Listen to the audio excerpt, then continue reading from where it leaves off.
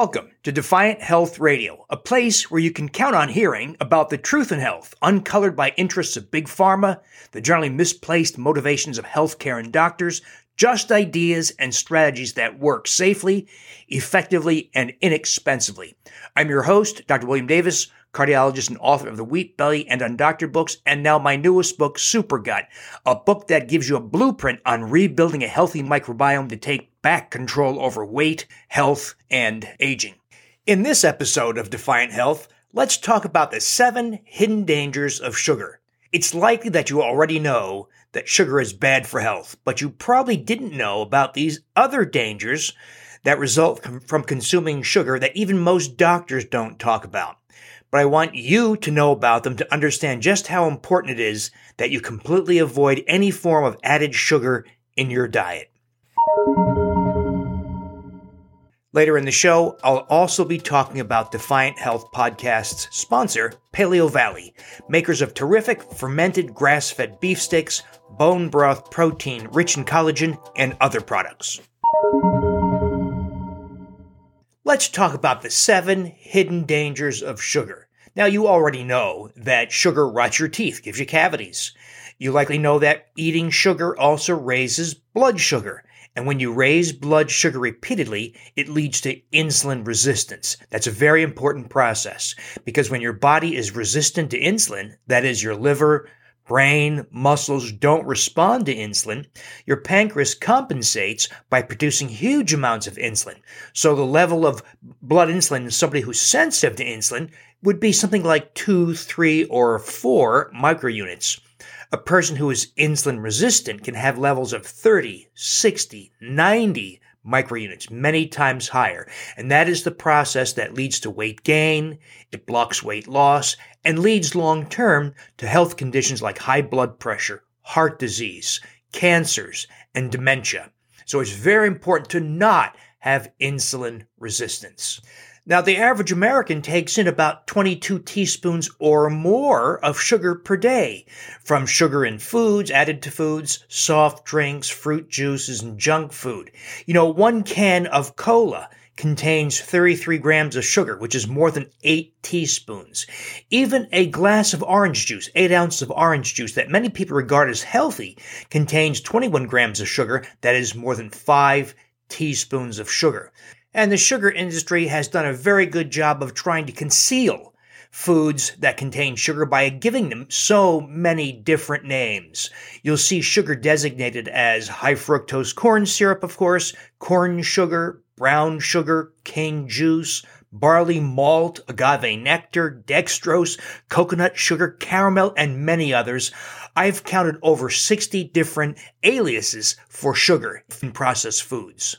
You think just knowing about those adverse effects, rotting your teeth, raising blood sugar, causing insulin resistance, alone would be enough to make most people stop consuming sugar and have agencies like the USDA, American Heart Association say, enough is enough, no more sugar, don't add any sugar. But that's not what they say, of course. And so let's talk about the 7 hidden dangers of sugar that go beyond just rotting your teeth and causing those health conditions. Number 1, visceral fat. Visceral fat is the deep abdominal fat that surrounds your organs, surrounds your intestines, your spleen, your liver, your pancreas, as well as the heart, by the way. And this fat is very inflammatory. While you can't see visceral fat, having a spare tire or love handles tells you that you do indeed have visceral fat deep inside. So having visceral fat is caused by this process of insulin resistance, and accumulating visceral fat makes insulin resistance worse. So it's a vicious cycle. You eat sugar, you get visceral fat makes insulin resistance makes your blood sugar go higher, you get more visceral fat accumulation, round and around and around, and it feeds on itself. So you do not want to have visceral fat, and sugar is a major contributor to accumulating visceral fat. Number 2, having that visceral fat is very inflammatory. If you were to biopsy visceral fat, you would see it's filled with white blood cells, kind of like pus. Those are inflammatory cells. Those inflammatory cells emit or release inflammatory mediators into the bloodstream and thereby export inflammation to all other parts of the body, including the liver, heart, and brain, and that has major implications for your health long term. So sugar consumption is a major contributor to inflammation, body-wide inflammation. Number 3, when the liver encounters sugar, it converts it to triglycerides. Triglycerides are fats. Fats are triglycerides. If you had a bottle full of olive oil, that's a bottle of triglycerides. If you have butter, that's a stick of triglycerides. So fats are triglycerides. And the liver takes sugars and converts them to fats or triglycerides. That process is called de novo lipogenesis. And all that means is the liver is making fats, making lipids, lipogenesis. Now, when the liver converts sugars to triglycerides, some of it gets out into the bloodstream. So people who consume sugar have high levels of triglycerides. And by the way, I would define a high level of triglycerides as anything above 60 milligrams per deciliter or higher, not the generally accepted 150 milligrams per deciliter, because that is a level where we know there are major metabolic distortions that lead to coronary disease, heart disease. So we aim for 60 milligrams per deciliter or less. Now, when you eat sugar, it sends your triglycerides sky high and thereby contributes to heart disease. Now, when the liver makes triglycerides out of sugar, some of it gets out in the bloodstream as triglycerides, some stays put in the liver and over time accumulates. That is the process of fatty liver. So eating sugar raises triglycerides and thereby leads to increased heart disease risk and causes accumulation of triglycerides in the liver, fatty liver. Number 4, when those triglycerides made by the liver via de novo lipogenesis get out into the bloodstream, they actually occur as what are called very low density lipoproteins, or VLDL. VLDL particles are very important because they can enter the arterial wall, such as in your heart's arteries, and cause coronary atherosclerosis. So sugar, by way of triglycerides and VLDL particles, adds to heart disease risk.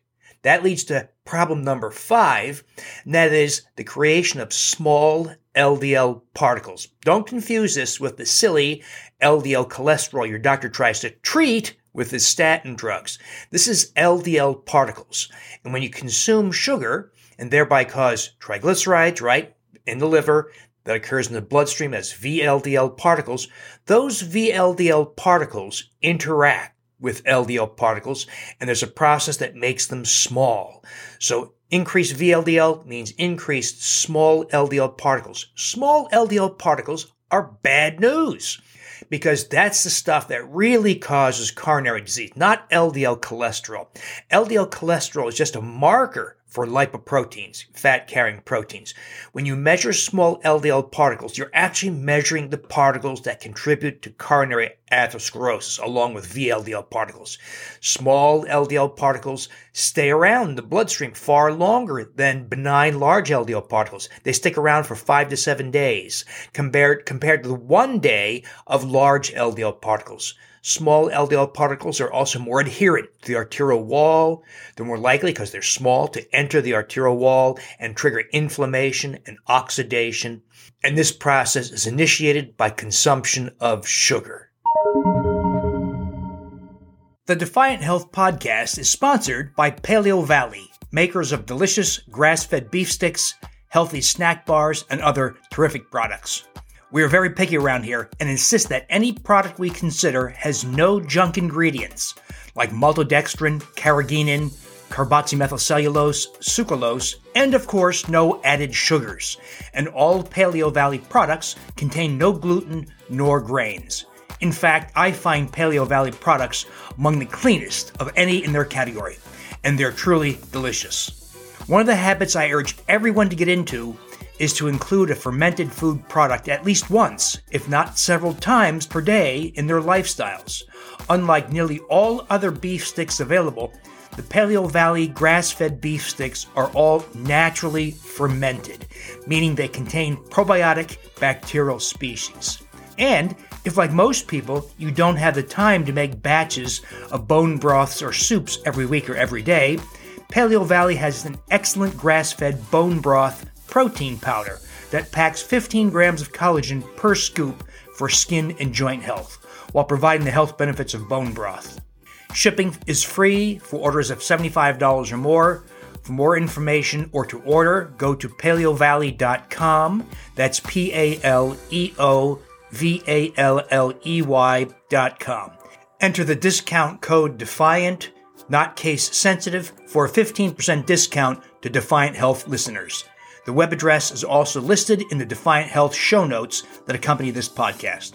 And be sure to take a look at their other products, such as their organic super greens, rich with phytonutrients, and their superfood bars that come in dark chocolate chip, apple cinnamon, and lemon meringue.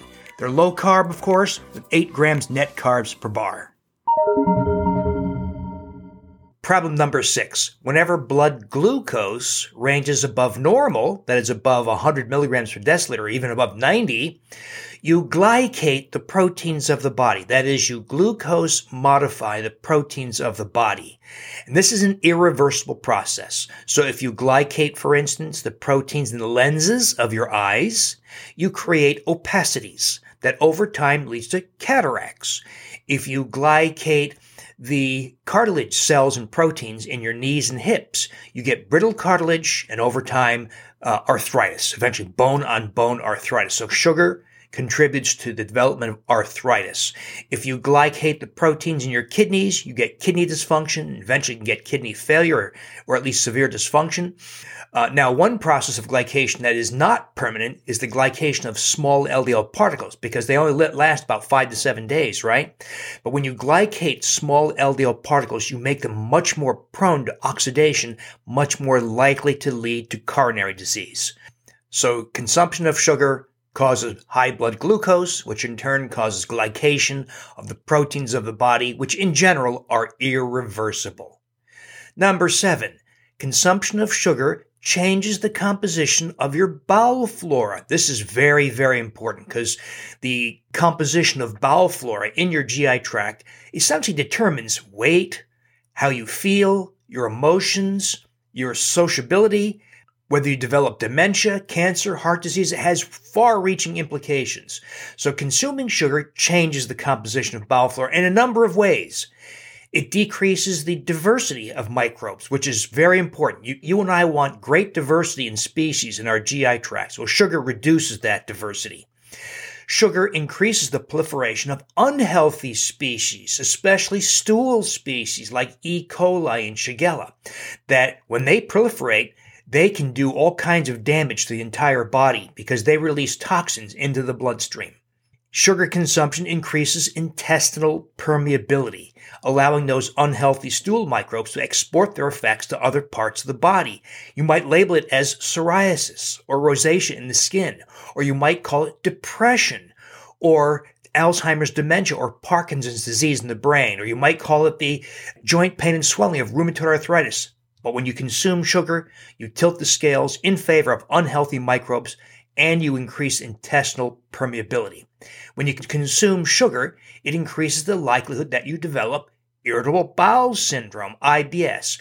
All it takes is about 3 days in a row of excessive sugars, like you might do on, say, an all-expense-paid vacation. You're having too many margaritas.